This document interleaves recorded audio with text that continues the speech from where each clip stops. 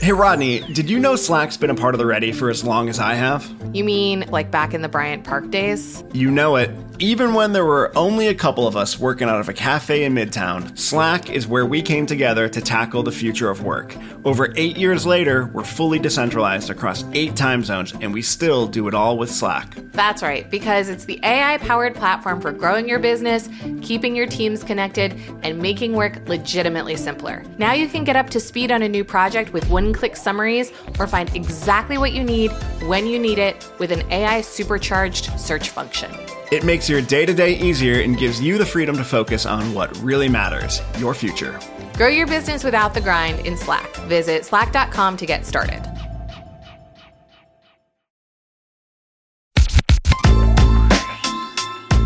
Hey everybody, welcome to the show. This is Brave New Work, a podcast about reinventing our organizations and the search for a more adaptive and human way of working. I'm Aaron Dignan, and I'm joined at the end of this long week by my friend and colleague, Rodney Evans. Hey guys. This is the 11th episode in our 13-part Ready for Anything series on finding a better way of working through pandemics and chaos and uncertainty. On today's episode, we're going to talk about membership, how we define and cultivate relationships inside our organizations and institutions. That means boundaries and conditions for how we enter and inhabit teams and enter and leave these spaces. I always call it, yada, yada, yada, people stuff. But before we get into all that, people stuff, let's do a check-in round. Let's do a check-in round, like on all the episodes and in all your meetings, because you're all experts in check-in rounds now. Our check-in round question for today is, what is an attribute that you particularly value in a member of your team, Aaron? It's some intersection between like positivity and intensity. Like I just like when people are really pumped about what they're doing, and so that it's meaning that they're doing it with a measure of excitement and joy, or at least a measure of commitment. I don't know. I get excited when other people are excited, so I kind of want to be around that feeling of like, this is where I was born to be, Mm-hmm. Yeah, I feel like you're often like, I just like that he sweats it. Yeah, I do. And it doesn't matter what it is. Like I always used to have this interview question at my former company where I would ask people like, what's interesting about mayonnaise? And it would just like, you could just tell like the kind of people that were like, oh, what an interesting, mayonnaise. Okay, let's think about it. What is mayonnaise even though? And it was like, that's my kind of person. Like, that's my kind of player. Yeah, totally. Now I want to talk about that, but we won't. Right. We will talk about what I value, which is, so we have a member joining our team on Monday, and welcome, Yes. Alistair. So Hello. excited. And a thing that I already value about him, but this, extends much more broadly than this one person, is like, he just shows up as someone who is both humble and also self-assured. And, I also really, really detest the inverse of that, of people who are deeply insecure and show up arrogant. It's my least favorite combo pack. And I just feel like so far, even in the lead up to this, he's just like, I'm in it, asking good questions, not being scared of that, but also not pretending I know stuff that I don't know. And I'm like, yes, you are going to do just fine here. That's such a nice balance. So pleasant. I'm impressed by that because I don't know if I'm any good at it. So I like that. Yeah, me neither. But I want other people to be. So that's great. Great job, Alistair. So today's topic is membership, which I feel like one of the things that I like about you defining this field when you wrote this book separately is because I think part of why membership gets like a bad rap or like a blah, blah, blah thing is because it gets conflated with culture, which actually has like a lot of different components because culture is an entirely systemic concept. So I like the idea of just splitting out a piece that's like, no, this is where we talk about the yada, yada people stuff, relationships. So what does this mean in practice in terms of principles and practices in orgs? Yeah. So I think when we were working on this, the idea, to your point, was that like culture is this emergent read-only phenomenon that it sort of emerges out of all the other choices and non-choices that you make in the canvas. Mm-hmm. So that wasn't really the space we needed. And there was a lot of stuff in and around people operations and HR and that kind of thing that felt like it needed a place to live, but also a lot of stuff just around the, human identity of teams and systems. And this felt like the place to put all that stuff. So this was really about that idea of when we create relationships, and particularly groups, we put rings around them and barriers of identity and of behavior and of expectation and agreement. And so, while the OS might represent the kinds of agreements and practices that exist across the organization and even across teams, membership is almost more designed to talk about the fact that like that's also a fractal phenomenon. And so it's true at the org level, it's true at the functional level or unit level, it's true at the team level. It might even be true of a partnership. Mm-hmm. And so, I like to think about like, what are the things that make us in or out? What are the things that make us like in congruence and in, kind of coherent with the group and not? How much diversity can we tolerate? How much, sort of variance can we tolerate? And what happens if, and how do I move between teams? How do I, identify who I work for and with? Like all that stuff kind of lives here, which is probably, I would think, particularly interesting right now when we're away physically from each other. And the very idea of our membership is in crisis when you have, I saw the other day, it's like maybe 10 million people or 10% of the US workforce or something out of work. So lots of memberships being tested and challenged right now. Yeah. So I am interested from your perspective about membership and what you've seen out in the wild. What should we be thinking about that is particularly potent now? And then what are you thinking about when it comes to membership that's probably just always important and a good thing to, remember right now? Yeah. This feels like a space to me that because there's so much ink spilled and there are like so many frameworks and experts and TED Talks that it can get quite complicated. And really my fundamental belief that I cribbed from one of the founders and framers of the whole ACT movement is that all questions around membership and frankly around like human relationships just come down to a question of belonging, and that human beings have this very deep-seated need to belong. We are pack animals. We only thrive in community. We literally die on our own. And that most behavior that is like non-useful, unhelpful patterned behavior can in some way be traced to some root of that person suspecting that they don't belong, suspecting that they don't have membership. And when you go through the world with that like lens on human relationships and interactions, it becomes very easy to do that forensic tracing of like, you watch someone sort of behaving in the wild and you're like, oh, what group do you feel like maybe you're on the fringes of? And there's always one, like you can always get to it if you dig deep enough. And so we should always be thinking about that. We should always be thinking about how we make people feel safe and included and like they belong here if they belong here.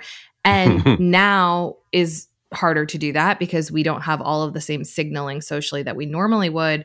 But I also think sort of conversely, we need to have a pretty sophisticated conversation about not using belonging and the threat of taking that away as like a power play. Because I've done that myself. Like, I've been the popular girl who's sort of like, I'll let you know if you can come to my birthday party. And I've done that like my entire life as a move that is very effective. But like right now, more than any other time, like we just need to, put that tool away, make people feel safe to the extent that we can, and like get through this moment in our teams, in our functions, in our organizations, with as few sort of battle wounds as we possibly can.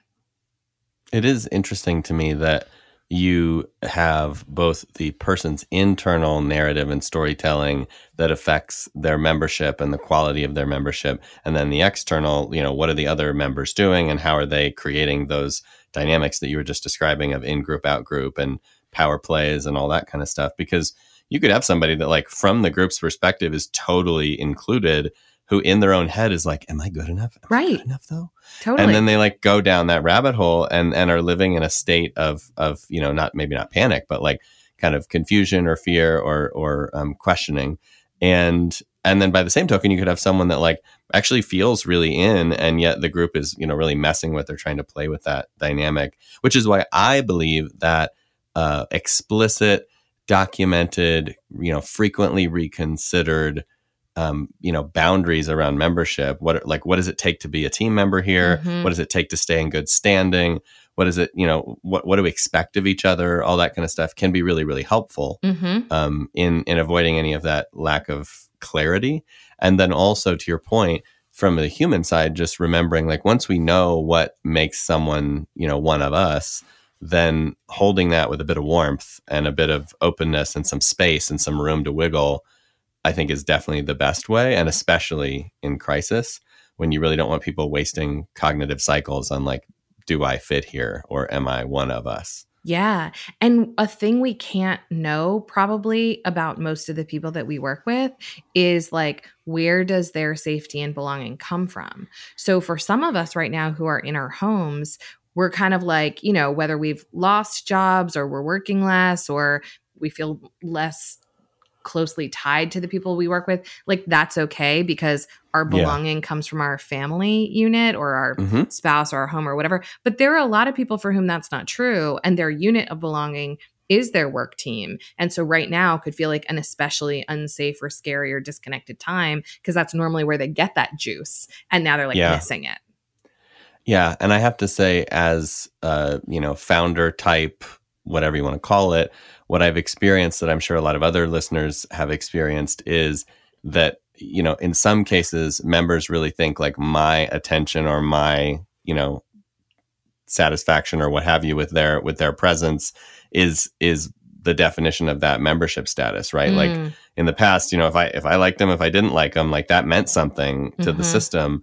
And what I've tried to sink into now is more like, I actually just more care a lot about the average of the rest of the system too. I especially as you're more decentralized and frankly just bigger, you may not know everyone to a level where you can be the sole arbiter of their membership, nor do you want that, right? No. From a complexity conscious and people positive standpoint. Yeah. So, but I just know that like what I have been caught with before and remember is, sometimes people do need a little bit of attention from whoever they perceive to have power. Yes. And that's like part of that membership equation, which is interesting territory. Yeah. And right now, well, I was just talking to someone about this earlier this week. And like this person who I think a lot of was saying basically she does not require a lot of external validation. And based on my observation, that is 100% true. And there are a lot of people that look to her for Scooby snacks and they like really need her to be like, I see you. And yes, you're doing the thing that I hoped you would be. And like without that verbally or in some other way from her, they question their belonging and they're like, like, am I in, am I out? I don't like me. And it's like, from her perspective, she's like, yeah, of course I like you. You're doing a great job. Like, why even? But that does happen in systems. And right now, I think a lot of us have to be a lot more conscious and conscientious about giving each other reassurance. Yes. Because it's so much easier to look for reassurance of our membership and our status in the group from individuals than from the group as an aggregate, right? Of course. This whole phenomenon of like, where am I reputationally across all of you is so soupy. It's so cloudy that like, I feel like it's a lot easier to just be like, well, what does the boss think? Yeah. And then we can all just like go to bed. Yeah. So I get that, but I'd love to see us sort of transcend it to the extent that we can. Yeah. And so let's talk about some of the things that we should do and then maybe some things we should not do or stop doing that are common. So when you think about creating safety and belonging and, people positive membership feelings in a group, what are some of the practices that you would encourage? So I think there's the more like tactical ones and then the more maybe emotional ones. So maybe it's like more, pragmatic or what have you, rational, and then the more emotional. On the emotional side, I think this is a great moment for ritual.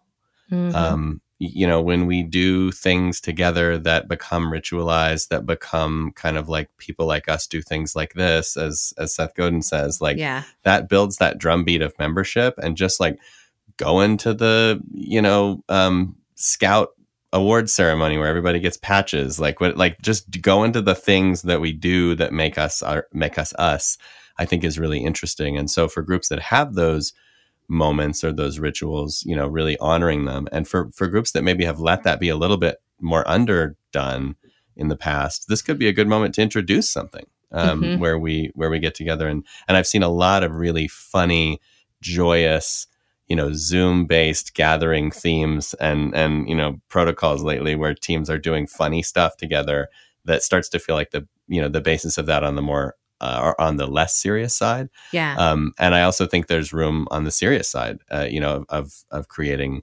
those rituals or those moments of recognition. And I guess that kind of ties to the idea of ritualized gratitude as well, which is another one I was going to file under that bucket of emotional reassurance, like taking the time to just say, hey, like you started out today's check-in with, what do I like about this bunch, and how can I appreciate them? Right. It's funny. I showed up to a meeting this week and I had not been paying attention to what was happening in their team space. And they had all decided that day to that meeting, they would wear something that represented where they were from.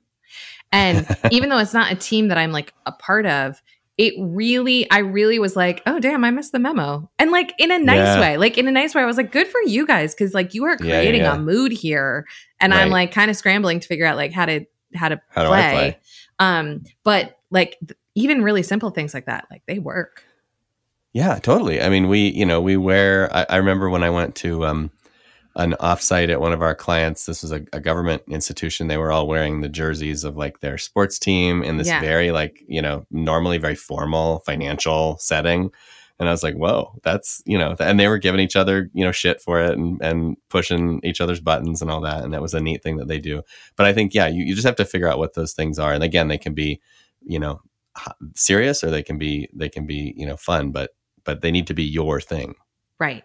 Yes, I think that's right. And then when you have those things, it's okay to make things like rituals a working agreement that says this is what we do when someone comes, this is what they do, what we do when they leave, this is what we do on their birthday, this is what we do, whatever.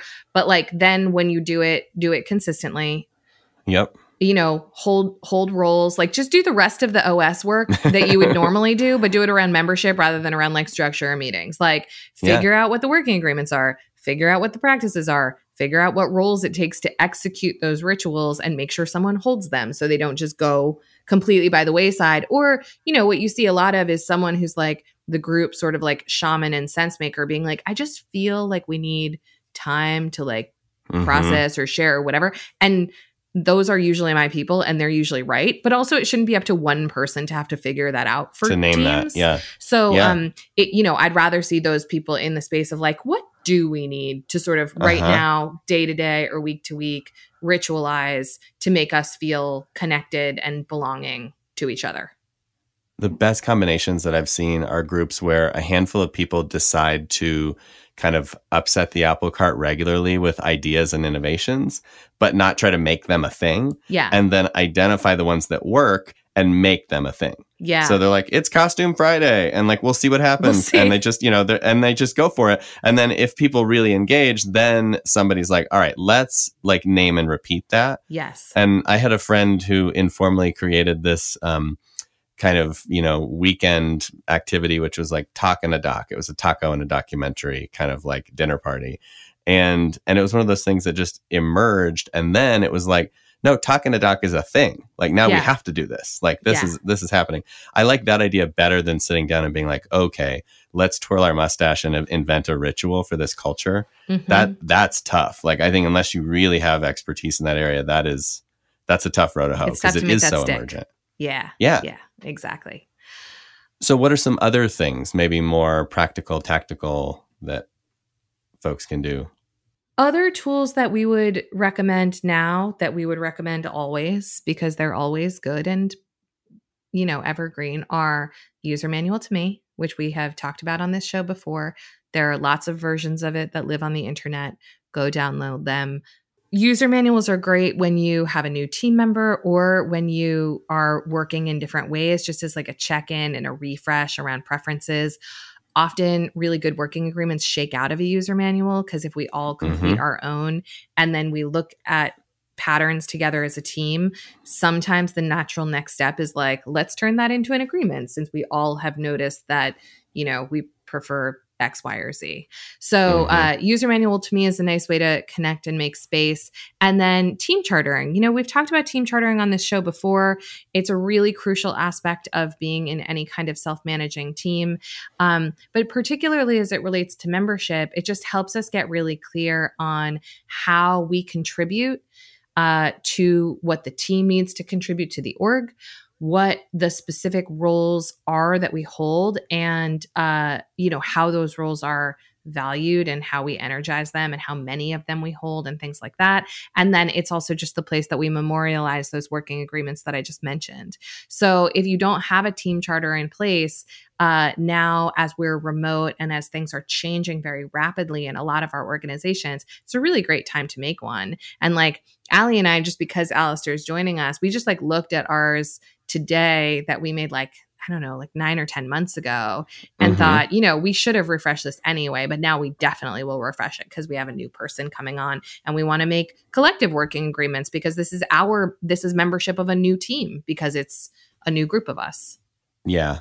There are things to not like about the world of sports, but the thing I like a lot is when you join a serious sports team, they run you through that charter real fast. Yeah. It's like, all right, we all show up on time to practice. Anybody who doesn't, the group does 100 laps. We give 110%. We wear this, we do that. This is what we do for luck. This is like the whole, like there is a set of stuff that everybody knows that you don't violate and that you kind of show up to in order to be part of that particular team, down to the secret handshakes that they have for each other. Like it's all part of it. And I do like that. And I almost wish that, more business teams were like that, where like you join, it's like, hey, welcome. Like, here's what we take really seriously, you know? And I think sometimes we're afraid to do that, especially in self-managing environments where we're feeling like you can do whatever you want, however you want. That's the whole point, right? Well, yeah, but if you do that to the point where you're not coherent as a group, then what is the point? Right. So I think and that's, also, something to step up on. To me, like, not really. Like, that isn't really what we're after, right? In self-management, like what we're really after is that anyone can propose the way we're going to be, not that everyone just gets to be however to do whatever they want all the time. Yes, yeah. And I feel like that is something that gets missed when you talk about self-organizing teams. It's like, oh, we just all have like so much free will and agency. And it's like, well, you have the agency to propose something that we can try all to shape the system. Consent to. But like, if you don't get anybody's consent, then you can just keep yelling at the sky. You're not probably going to get a lot farther than that. I think the thing to me that's really important about that, and that I've seen in self-managed teams, including in our own, is that in the absence of doing that work of codifying, what we do for luck and what time we do things and how we are, then it does default to informal power holders. And it does default to individuals going like, well, for whatever reason, my opinion on this is the right thing to do. And I will advise and coach people to be this way. And like, that works sometimes. And that often works not well at all. Right. So I think, the reason to do this in a participatory way and in like a fairly democratized way is to avoid a lot of pitfall and dysfunction that happens in like dark corners and back rooms, which is membership of all of the fields of the Canvas, I would say, has like the gnarliest shadow.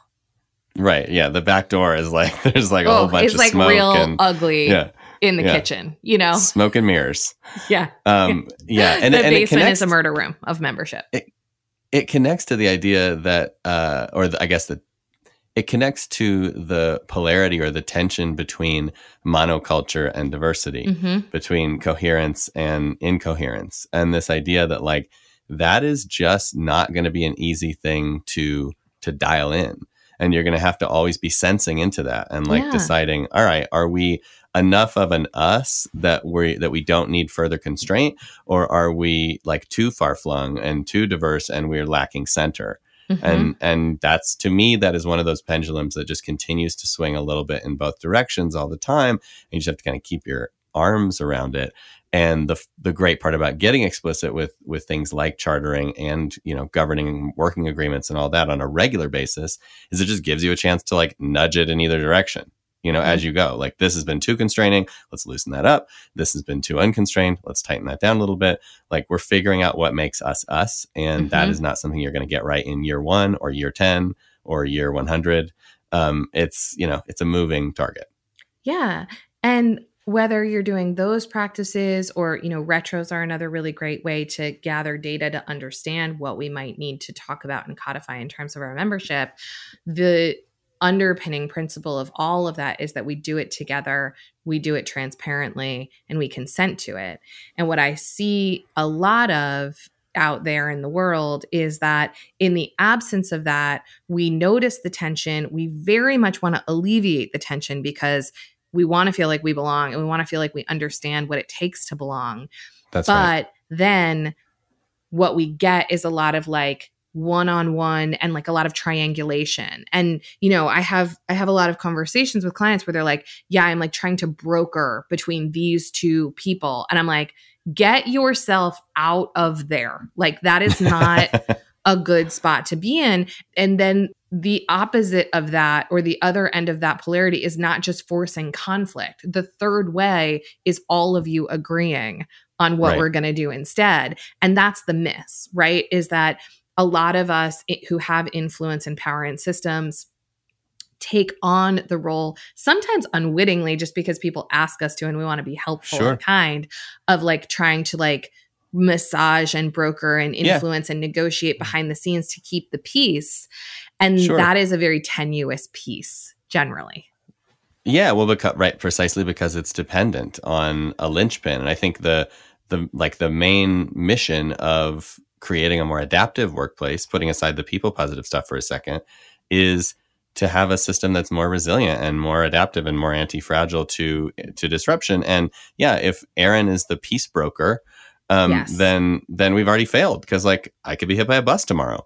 So there has to be a more systemic approach. And I think it's more fun. Like, it's not as if when you write things down or you have greater levels of agreement that all that stuff goes away, but it becomes debates and discussions and coaching around interpretation rather than like starting from nothing, which I like much better, right? Instead of like assessing like, what is our way from blank? I'd rather be like, what is the meaning of the word responsibility here? And like at least have something to jump off from. It makes it more nuanced, and that limits, I guess, the risk surface of it a little bit. Yeah, like what is our version of governing the commons? What are our rules? Keep this garden. And, start with Elinor Ostrom's rules if you need some fodder, because, they're pretty tight. They worked. Yeah, they worked pretty well. They come from actual practice. The one other thing I want to say about that is I have found a lot of utility. You guys we're in episode, 90,000 of this Ready for Anything 11. Series, or 11. You guys are all, org designers now, and you understand the OS. When you feel personal tension and it feels like a membership conversation, look really closely first at the other fields of the OS and see if it's really membership. Because often it's like, I've got beef, and what this comes down to is I belong here and you don't. And like I am what we are and you're not what we are, and that's the problem. But often there is something else going on there around strategy, or around compensation, or around resources, or around information that is where the root of that tension actually lives. And so to me, like the easiest way to go from like JV to varsity org designer inside your own company is when you have the instinct to complain about someone, do it for a minute because it feels good, because we're human beings. And then look at that canvas and be like, where does this actually live? Because it's probably not actually seated in membership. I love that. That's such a good place to start. And then you can decide, is this an issue where I think about coherence more strictly than my colleague does? Yes. Or is it actually about a gap in a missing piece of agreement somewhere else? Or is it that I really want to change the fundamental nature of like who gets in and who gets out and all that? Yes. I love it. All right. We're going to wrap it up. Rodney, this was great. I'm so excited to cross the finish line with you shortly. We're so close. So if you like what you're hearing on Ready for Anything and our podcast in general, please do leave us a review. We really appreciate it. And we really appreciate you guys and the sweet notes and LinkedIn messages and love that you give us. It helps us feel like members of a much larger community than our own little community at The Ready. So thank you. +1.